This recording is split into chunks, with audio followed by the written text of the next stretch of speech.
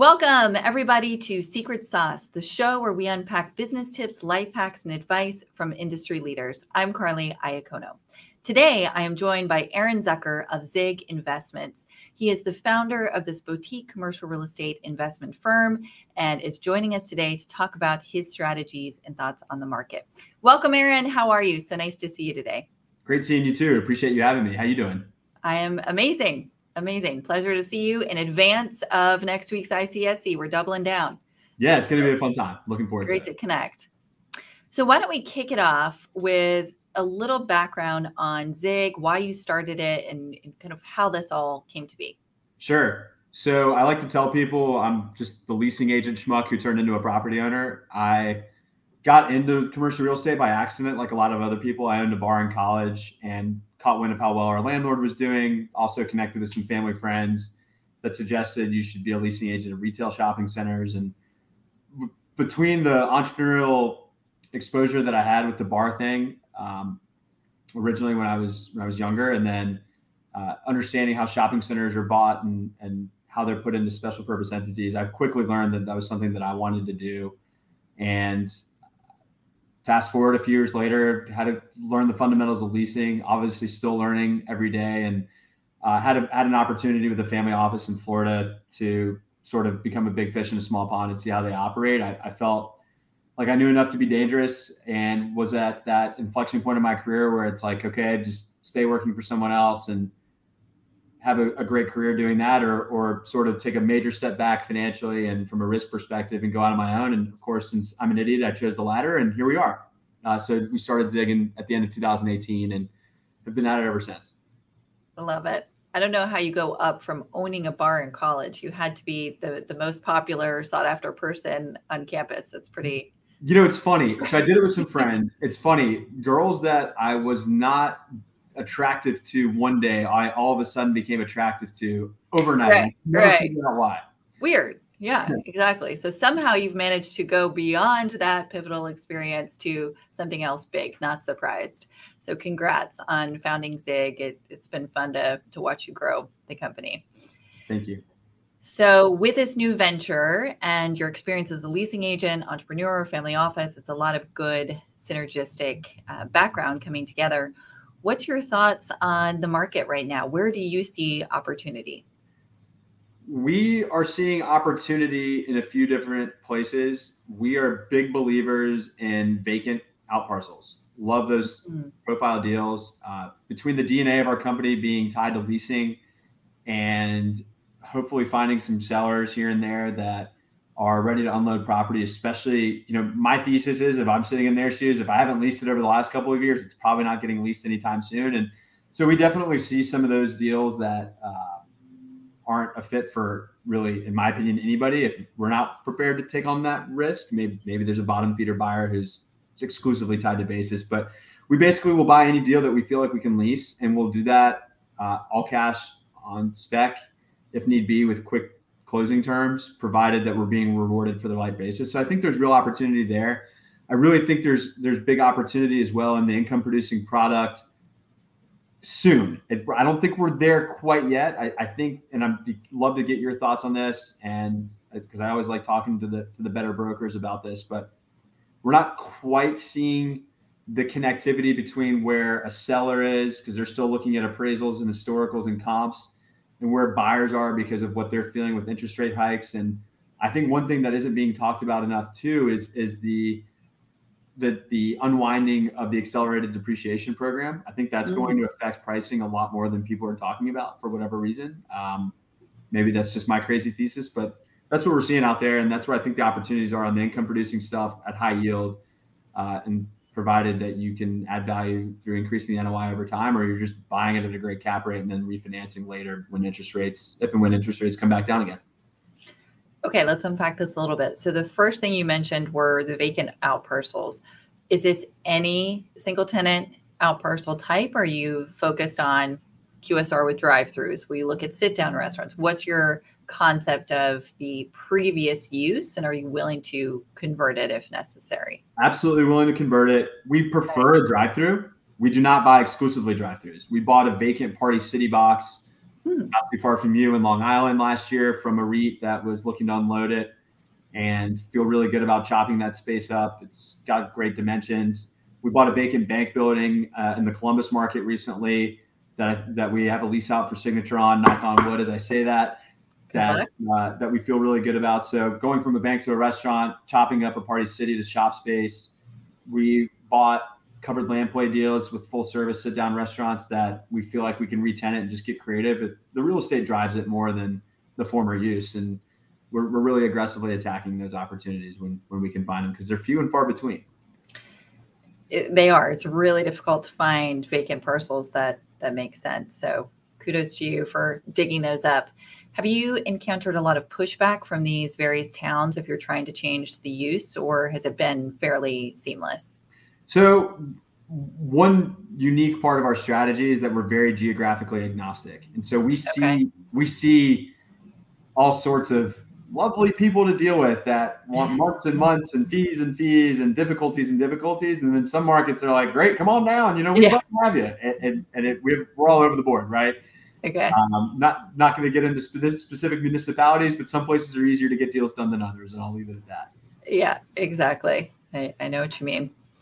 And then in terms of the buying all cash and refining out later, are you finding more success there than trying to navigate the debt markets now? I think you were alluding to that. We really push to only go to lenders when we feel like they can help us and not necessarily when we desperately need them. Okay. So it's a short-term lease and we're not able to get an extension done before closing, which, by the way, we close on those deals all the time. Oftentimes we'll just buy those cash. And if we feel like the rent's extremely replaceable or there's an opportunity to create value in some way, shape, or form, sort of figure it out later. Same thing goes with the vacancy ones. I mean, the ones that are vacant, banks aren't really excited. We try to go to the bank when they're excited to do business with us. So therefore we can create as much value for the equity in the deal as possible. Okay. Interesting. And then how are you looking at your hold period, or even better question, how are you underwriting deals on the acquisition and hold, given the rise in interest rates, construction costs going up, if you have TI money involved? How are you kind of factoring all of that in for both underwriting and your hold period? Yeah, so let's start with the hold period. If we have yet to do a floating rate deal on any asset that we've bought, I don't really foresee that changing anytime soon. I'm not going to use the word never, but that's just not something that is within like our core values of what we're looking for on the financial side. Mm-hmm. So I would say knowing what you're getting into going into it, because you don't see tenants' rents fluctuating up and down very often. I mean, I guess with re-tenanting you could, but in theory, the rent is typically X, right? And you want your interest rate to be Y, so that way you know what you're getting into. And we've even paid premiums on rates back when they were super low to get longer term debt. And I'm really glad that we did that. Yeah, I mean, it was something that, I guess every once in a while, blind squirrel finds a nut. We had a thesis and it's worked out for us. As far as to address your point about construction costs, TI, my retailer friends out there are going to be mad at me and cringe if they hear this. So if you're a retailer, you can hit mute for about the next 15, 20 seconds, but we're really trying to push back on work letters and not do them at all. Yeah. And instead just be like, look, just like guess on the high side. I'm terrible at construction. So like hand up. It's probably not something that I should admit in a public forum, but it's not a strength of mine. I'm really good at understanding. If I type something into an Excel sheet and I know that that's where it is, then I'm capable enough to understand what that looks like. So we're really trying to write TI checks. Again, I want to be very clear. We're happy to invest in the tenant spaces where it's warranted and where the deal can support it.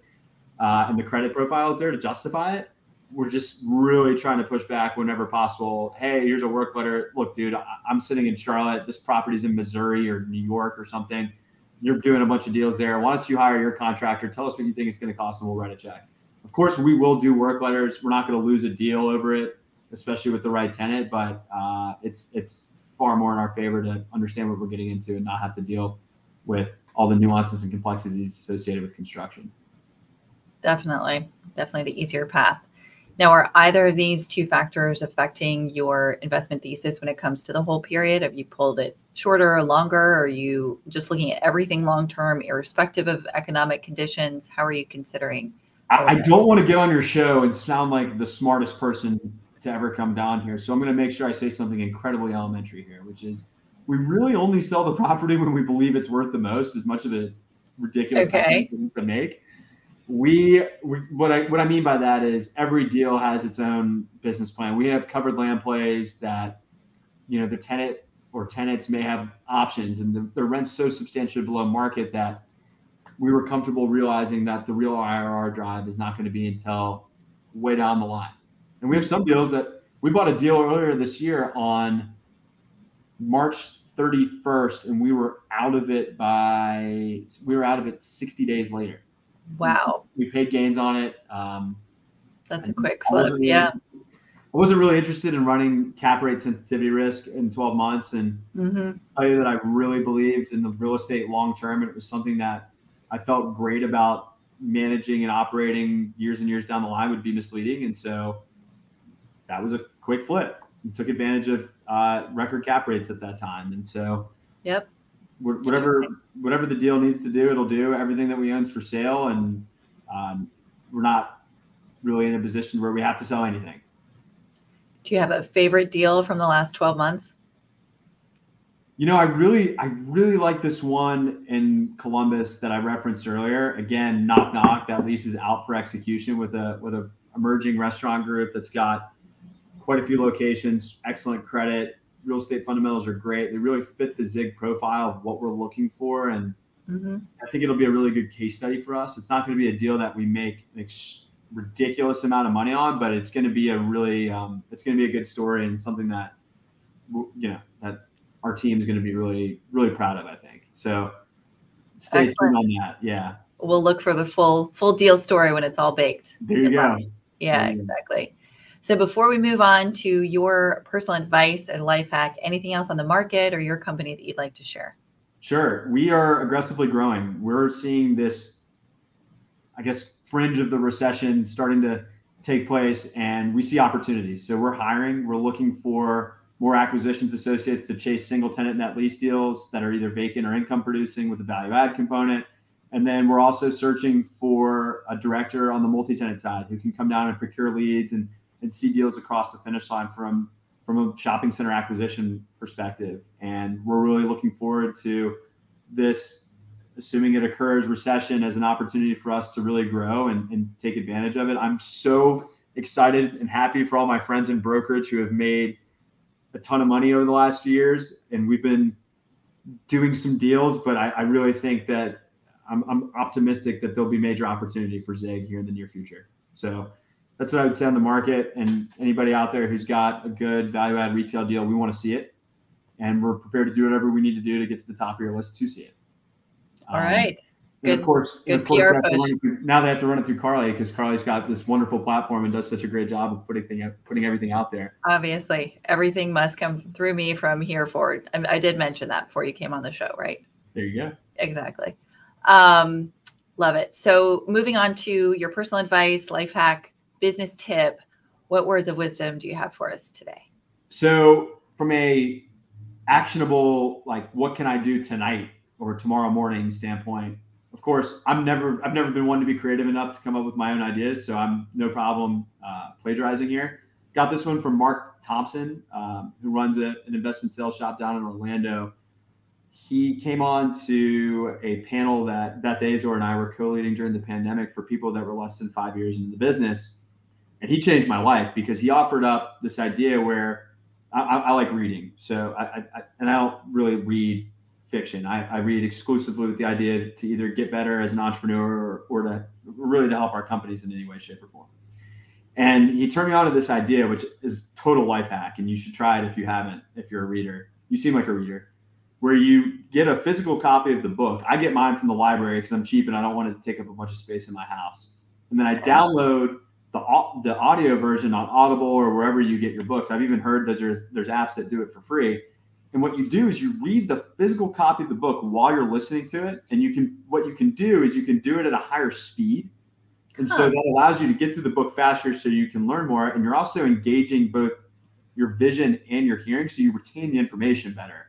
Interesting. And that's been huge for me. So that's like my life hack one. And then the wisdom or lack thereof, again, stealing it from my grandparents, is know your why. So for me, I've told this a few times, and it never seems to fail as far as either getting chills or potentially tears down my face. But my grandparents were Holocaust survivors, and so I sort of wake up every day and think about, there's times where I'm like, man, life's hard, and I'm really working hard, and this isn't working, and we're not seeing enough deal flow, and I can't believe this person hung up on me, and this person won't call me back. Poor me. And it's one of those things where when you think about making a few extra calls or taking a connecting flight at 4:30 in the morning or whatever it may be, it may sound difficult in that moment, but when you put it into perspective of thinking about, like for me, what my grandparents went through surviving the Holocaust and Auschwitz, albeit, you kind of know that what we're going through, the fact that you and I are even able to have a conversation like this over this platform, like it ain't that bad. Yeah. And that is extremely inspiring and extremely motivating for me, because the way I look at it is I shouldn't be here to begin with. Like statistically speaking, shouldn't have made it. Like I shouldn't have. Amazing. I mean, what my grandparents went through, and then for them to have been able to immigrate to North America, and then from my parents, my dad in particular, to be able to pull off what he did and create a life for himself. And so I look at it like, I'm playing with house money, and there was a door that was cracked for me that shouldn't have been cracked. And it's my job to fulfill their legacy by running right through that cracked door. So that's my why. I think everybody has one, and you just have to really do some soul searching to find it. And if you keep that as sort of like a pillar or a core value at the forefront of your mind every day, it makes, losing a deal feel pretty insignificant and allows you to sort of keep focused on what really matters. I'm so happy you shared that. Thank you. It was very touching and great perspective, I think, for everybody. And like you said, everyone has their own why, but that's a pretty big one from your perspective. So thank you again for sharing that with all of us. Thank you. Wonderful insights. Loved hearing your story, how you grew the company and your investment thesis. I have no doubt it will be a fantastic upcoming year for you and for Zig. I'm sure you will find some fantastic opportunities. So we'll make sure everyone has your contact information. And of course, anyone watching, feel free to reach out directly. We appreciate you tuning into the show. Aaron, thank you so much for coming on as a guest. Great to see you, and hope we can chat again soon. Yeah, thank you for having me. I love what you're doing. Everybody loves what you're doing, and it's extremely valuable. And can't thank you enough for having me. Thank you so much. Much appreciated. To everyone watching, that was Secret Sauce. We hope to see you again very soon. Have a great day.